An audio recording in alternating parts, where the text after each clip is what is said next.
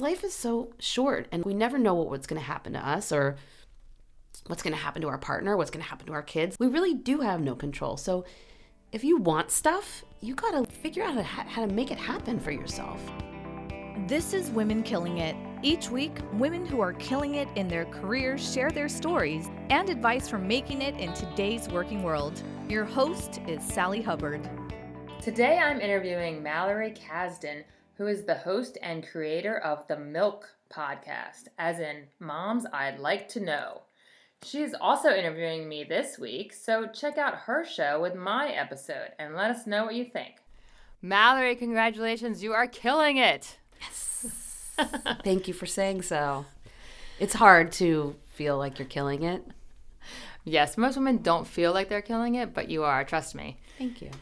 So to start, could you tell us about your podcast, what it focuses on, and what inspired you to create it? Sure. It's called the Milk Podcast, Moms I'd Like to Know. And I was inspired to create it because I loved the idea of a milk instead of a MILF. And it kind of came to me a few years ago when I think after I had I have two kids, and after my second started to be more human-like and less, alien baby, and I started reading again, and I started noticing so many writers who wrote with like a sensibility of a mother, and they treated their characters in this very sort of nurturing way, and so I was just more interested in that approach to writing, and so just started being more attracted to it, noticing more, and then thinking, oh, those women are, milks, moms I'd like to know. So it just sort of all kind of came together, and I always thought that I would do something with the milks. And then it just sort of coalesced as I had written a children's book, and I do voiceovers for commercials, so I had access to the technology of doing a podcast and some knowledge about how to make one. And I was feeling a little maybe isolated with the writing, where I wanted to reach out a little bit more to people to figure out how they balanced everything.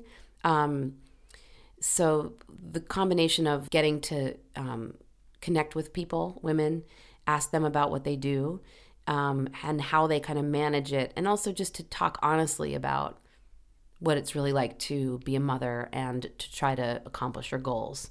Those were sort of all of the things that brought it together to make me decide to make one. And then I just started, and I knew so many awesome women, like you, that I just called a bunch of people I knew, and then it grew into like books that I saw that I thought would be interesting to have those authors on, and I've been just loving it. I really love having people come over. I like to have the time with people just to be able to talk.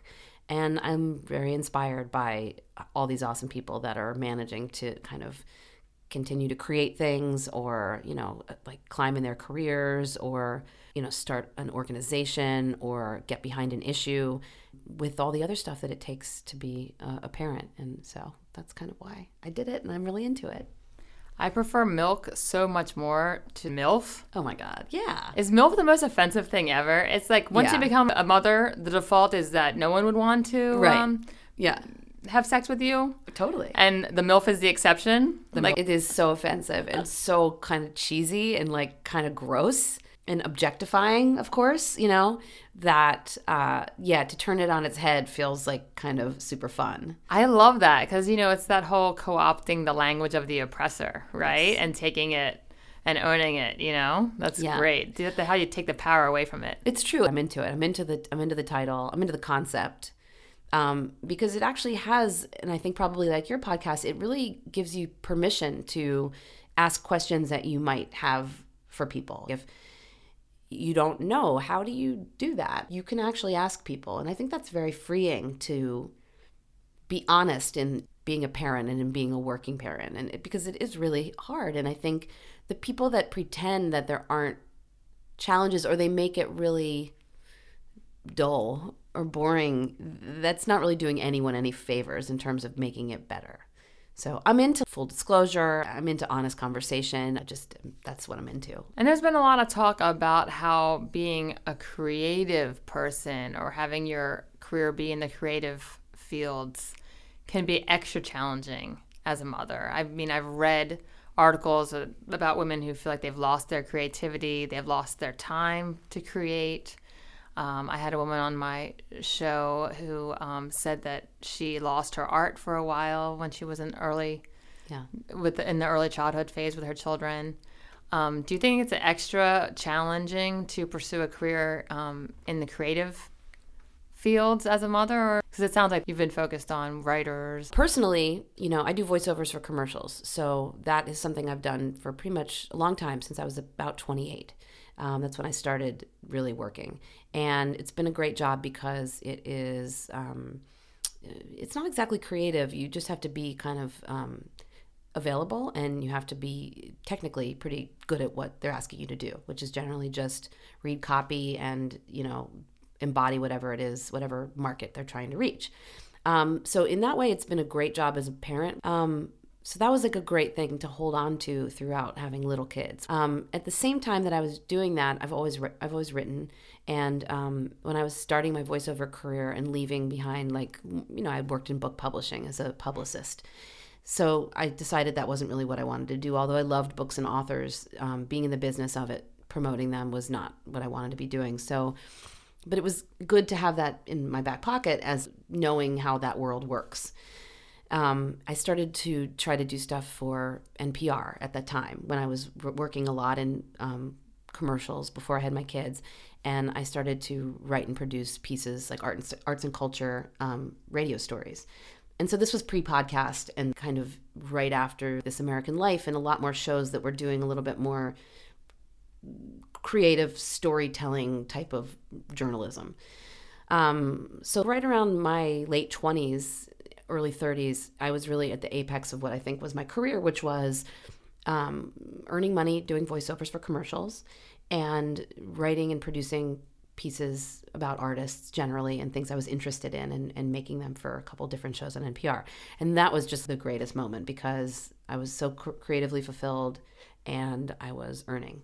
So then after I had my kids, I held on to the voiceovers, but the creative part was harder. It was harder to pitch ideas. It was harder to stay in the mix. And since I had just sort of done maybe like 10 stories, I wasn't really established as a radio journalist, but I just loved it. And that was a confidence thing. Once I was out of that, I felt like I couldn't get back in. It felt a little clicky. It felt a little bit like I couldn't make it happen. And I was frustrated because I wanted to make stuff. I wanted to write and I wanted to record and I wanted it, but I just kind of couldn't find the brain space with all of the additional things that I felt I needed to do with my kids. I had a lot of like anxiety where I always felt like I had to be doing things with them and like taking them to a music class or taking them. I laugh so much at myself now when I think back of some, especially with my first, some of the stuff I did. I've got to take her to the MoMA. They're in a baby carrier. They don't give a shit. They could be like literally like batting at a, box. And you're like, but I've got to expose my kids to art, and you're so earnest and you're just doing your best because you just don't want to screw it up, I feel like a lot of that was there for me, self-imposed mostly. So in answer to your question, it kind of came back after my second was born and I knew my family was done and he was kind of a more difficult kid than my first. And so when I kind of recovered a little bit from him and trying to keep my foot in the voiceover game so that I could continue to earn, to have the money to pay a babysitter so that I could, work, all that whole calculus we were talking about, it came back, the desire to make stuff. But it was hard and I doubted myself a lot. So I just think once they got into school, I knew that I wanted to make something consistently and make more things. So that's when I wrote my kids' book, and that's when I started the podcast, and that's when I started writing more essays and writing stuff for like parenting publications and that kind of thing. So I think it takes having the space and mentally and physically and the confidence to know that you still have it. Like, it's still there. You just have to nurture it. Can you tell us more about your book? What's it called and what's it about? So my book is called Ella, and I wrote it actually also when I was 40. When I was turning 40, I went to this hotel in Williamsburg that had just opened at the time. It's called the Wythe Hotel, and it was super groovy and cool. Just kind of the first of its kind in Brooklyn at the time. It was very Brooklyn, like, brick, and it was an old, I think, some kind of factory that they had reclaimed and made into this really cool hotel. And so I went there for my 40th birthday. We had a little party at the hotel, and we stayed over, my husband and I. My daughter was 6 at the time, and my son was like 2. And we were at the hotel, and we were checking in, and I was thinking, God, this place is so thingy. It's like very like groovy and like very hip. And it was so not kid friendly. Like, it was so not a place where kids would be. And I was thinking about my daughter, who was 6, and what if she was there? Like, she would just be like scootering around, being such an asshole. And I was so glad she wasn't there, because I was like, woohoo, we're out, And then I started thinking about Eloise, which was a favorite book of ours. And growing up, it was one of my favorite books. And then when Zoe was growing up, it was one of her favorites. And I was like, this is totally where Eloise would live if it was, 2000, and how old was I? Whatever, I was 40. I don't remember when that was, but it was a few years ago. And I thought, like, oh, this is totally where Eloise would live. And I kind of mushed Zoe and some of her mannerisms into Eloise and into contemporary Brooklyn. And I came home and I basically just wrote the whole thing. Like, it was like, oh, this is a really good idea. I hope no one's done this before. And no one had, it turned out. No one had done like an updated Eloise. So I did. And I sold the idea to an agent, and she sold it to a publisher, and we got moving for that kind of business pretty quickly. So it was I think it was a good idea. And it turned out really great. I have an awesome illustrator. His name is Marcus Chin, and he is a genius. I had seen his work on the subway. He had done this MTA piece, those murals. Once I had sold the book to an agent, I signed a deal with an agent, and she had sold the book. They pick an illustrator for you. You don't really have any control if you're a new author. It was my first book. So they chose him, and I had seen his work on the subway and kind of noted it like, oh, he's a really interesting contemporary urban illustrator. And they chose him, and it was a great fit. And so we worked together, and I love the book. It's really great. I love having it. I still do book events, and I go to schools sometimes, and I do talks about parody and how to write parody. It's basically a very fun and funny look at a little girl who lives in a hotel and is sort of just so. She's got a mom who's like a Angelina Jolie type. She has a manny instead of a nanny. Her manny is like a filmmaker and pickles vegetables, and he's got a band, and and she's not really, I'm not making fun of her or them, but it's a gentle poking fun at myself and my kids and our life in Brooklyn, because it can be a little silly and kind of ridiculous. So it was a way for me to have fun with that. So that's pretty amazing that you just came home and you just wrote it all out in one go. You just had the burst of inspiration and you acted on it. Well, I actually, okay, so I have this really great friend, my friend Karen, who she's been a friend. This is an example of a great work situation that's given back in so many ways. So I met Karen in our first jobs. We worked at Hyperion, which is a publishing company. Karen was an editorial assistant. I was a publicity assistant, and we worked alongside each other. We toiled in the assistant trenches. And she went on to work in agencies as an agent.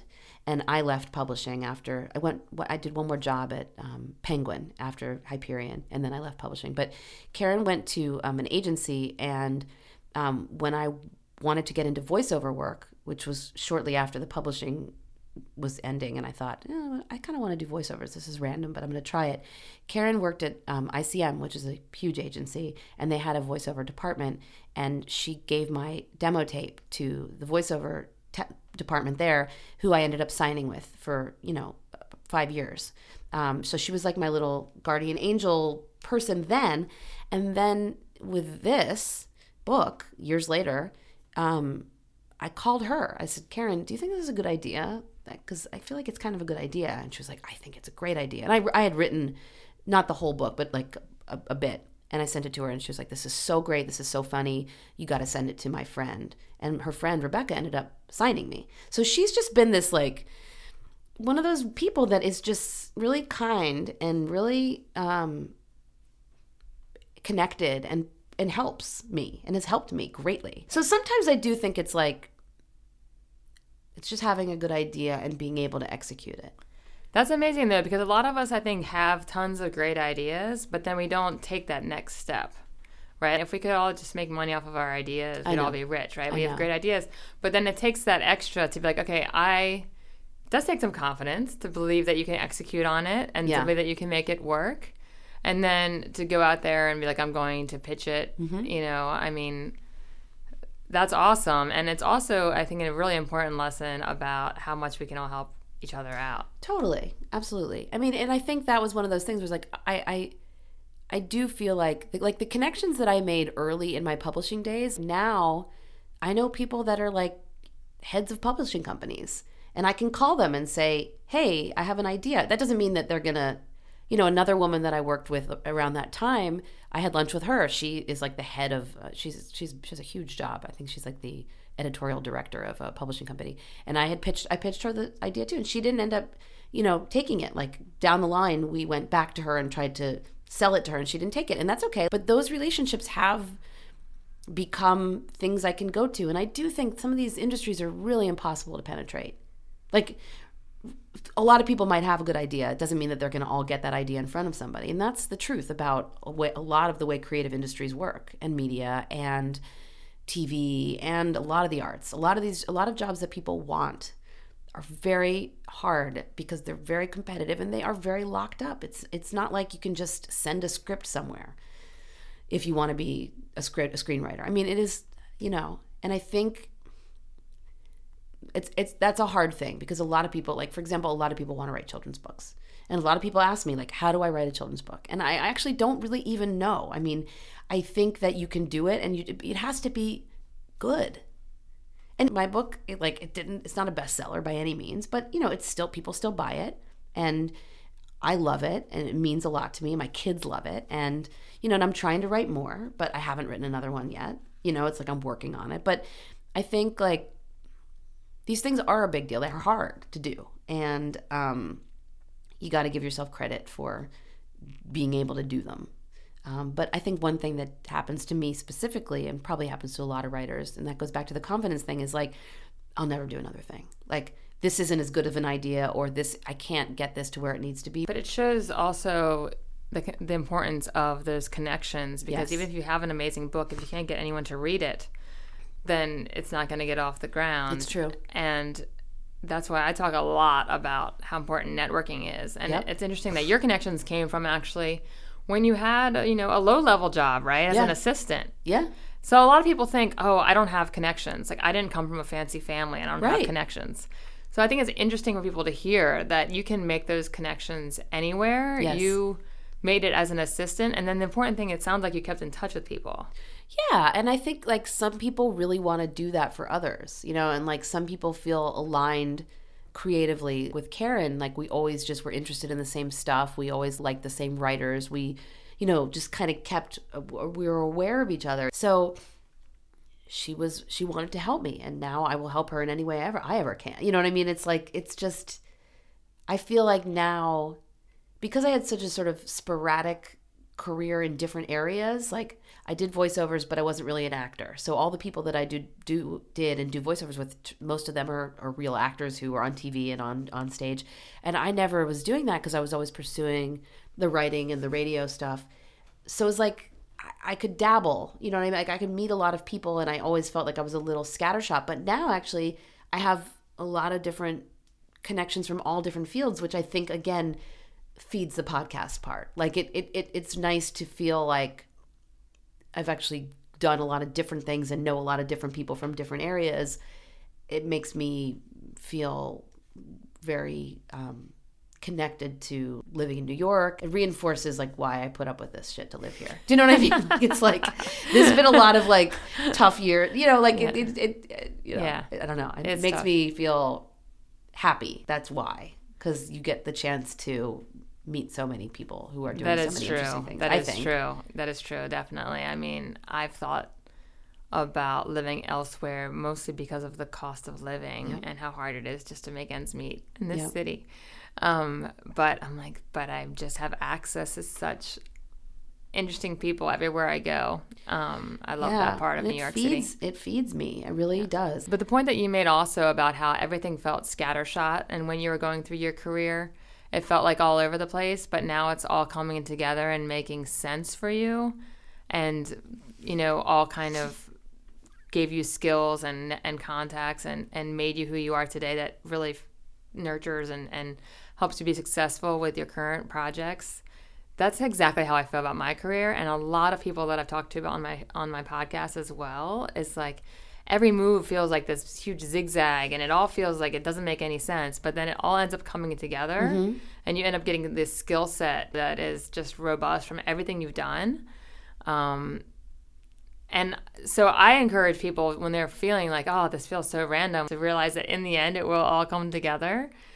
And the advice that I've heard is just to do what feels right for you at the time. Is that how you've approached your career? I guess, yeah. Now looking back at it, yes. And what's helped me bring that all together is the action part.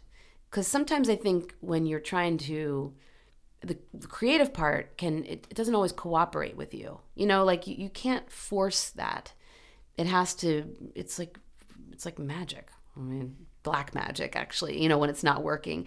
So if you can have some goals, I'm really into that, which I never used to be. I'm more into what I didn't know existed, which was like this sort of coaching thing. Even if I don't work with a coach. I had a friend who's a coach who I had on my podcast who I love her. I'm obsessed with her, my friend Allison. And I did 2 sessions with her. And just the ideas that she gave me from that, I kind of now I'm trying to incorporate, which is just like, figure out what you want, say it out loud, and prioritize it. Of all the things that you've done in your career, what is something that you are the most proud of? I mean, I think my book is probably the thing that I can point to.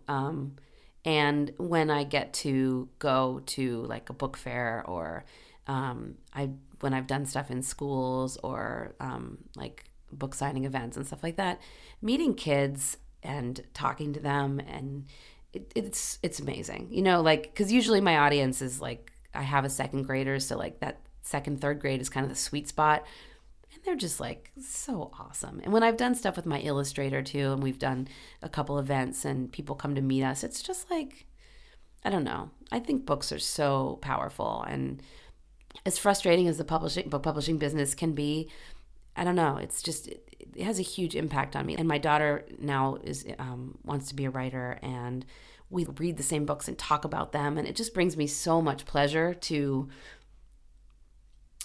be part of that world. And I want to make more books, you know, and that's a real goal of mine, is I'm working on them, and they're not coming as fast as I want them to be completed, but I don't know, I think it's kind of magical. Like, writing is magical to me, and when I can write through something or figure something out in an essay, or I think that's probably the most satisfied that I feel. And another question that I like to ask all my guests is, what is something that you know now that you wish you had known sooner when you were starting out your career? Oh, it's so easy that everybody is faking it. I mean, I really do think that. I remember when I worked in publishing, and I thought everybody had read everything, like every classic, you know what I mean? And I was so intimidated that I hadn't read certain works, or that I hadn't gone to Yale, or, you know, I remember just feeling so fraudulent, and then realizing that everybody is sort of faking it always. It doesn't even matter if they've, you know, read every classic or gone to Yale. If they're arrogant, then they're not really worth even talking to and knowing what they think they're arrogant about. I mean, if they can't be on the level with you, even if you aren't as knowledgeable about said subject with them, like, it's not worth it. It's not worth you worrying about what you know or don't know, no matter how old you are. Like, there's just a way to be in the world and engage with each other that shouldn't be about how much you know or how much you make or how hot you are. It's just such a basic tenet. And we are all faking it. And I feel that women will hold themselves back from opportunities because they feel like, no, I would be faking it if I took this opportunity. Right. And guys, less so. I'm sure some do. But if they're asked, I'm actually in the middle of planning a conference right now, and I've been trying so hard to get gender balance on the panels, and I'm failing miserably, and now I'm running out of time. So because women don't want to do it, or they don't want to do it, and also I think they are overloaded. Yep.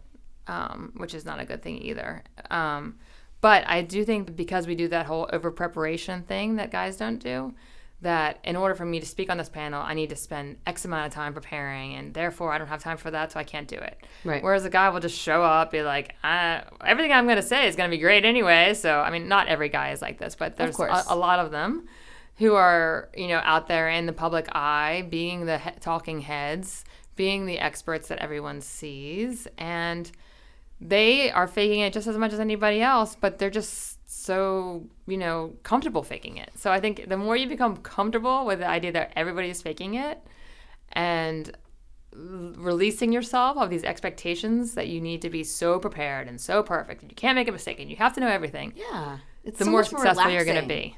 It's so much more relaxing to be that way. I think about Hillary. What would Hillary do? Like, Hillary would kill it. Like, she just would walk in there like. But she also would over prepare. I'm sure. She would over prepare. I'm sure she would.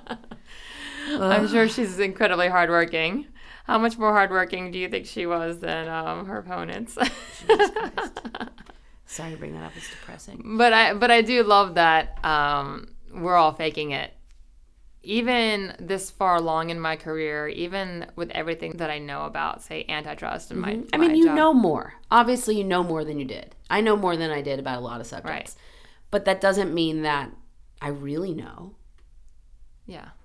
And there's just so much knowledge to be known. I mean, the pace of content, the pace of news, the pace of expertise, Yes. I am confident in my antitrust knowledge, but I've been on panels where someone breaks out some case that, I haven't read that case, or if I did, it was 20 years ago. And that's fine that I don't know what that case is. Like, being able to admit that I think it'd be better if we could all be a little bit less worried about appearing like we always know what's going on, because it really serves no one, and I would also say, if I had like a little half-see thing to the everyone's faking it thing, like, if you have a good idea and you have something you want to do, you got to do it. Like, it's similar to what you were saying about the entrepreneurial spirit. Like, maybe that was on my interview, but I think if you have an idea, there's no one path to how to do something. It kind of goes back to the question of what you asked me about, like,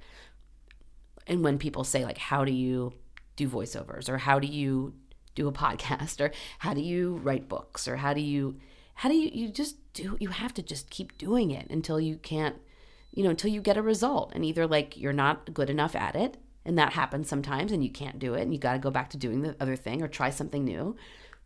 Or keep doing it until you're good at it and make it really good. Don't half-ass it. Don't make a crappy thing and think somebody's going to find potential in your half-ass crappy thing. Make your thing really strong, and then someone else will see that fire. I hope. It doesn't always work like that, unfortunately, but you're certainly not going to get anywhere in anything creative with something half-assed. It's got to be good. So I think fake it, but also make it good.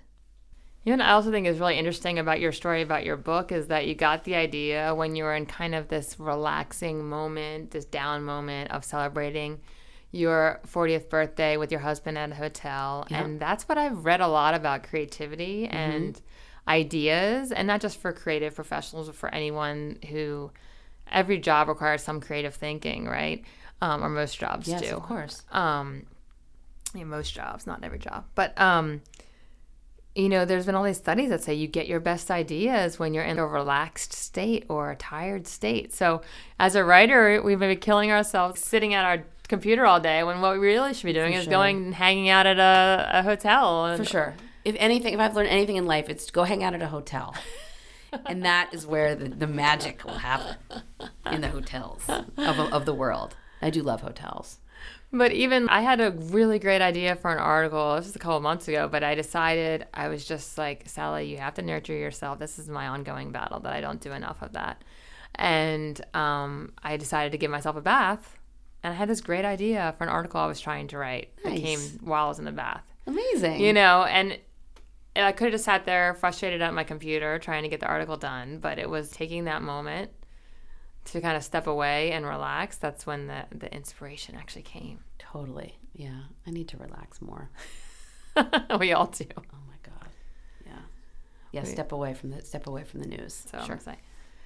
Mallory, thank you so much for taking the time to join me today. It's been so fascinating to hear about your career. I'm going to check out your book, and we're going to direct our guests to your podcast also, but tell our guests where to find your podcast. Sure. So my website is milkpodcast.com, and you can link to the podcast there. You can subscribe there. And all of my information about my book, Ella, is also there, which you can buy in your local independent bookstore or where you buy your batteries and all the other crap on Amazon. And my other writing and stuff is on my Milk Podcast website. So yeah, find me there. Say hi. And you can follow me on things. Just my name. Awesome. Milk Podcast. Thanks so much. Thank you. If you enjoyed this show, please subscribe to our podcast, rate and review us in iTunes, and most importantly, tell a friend about us. Thanks for joining us.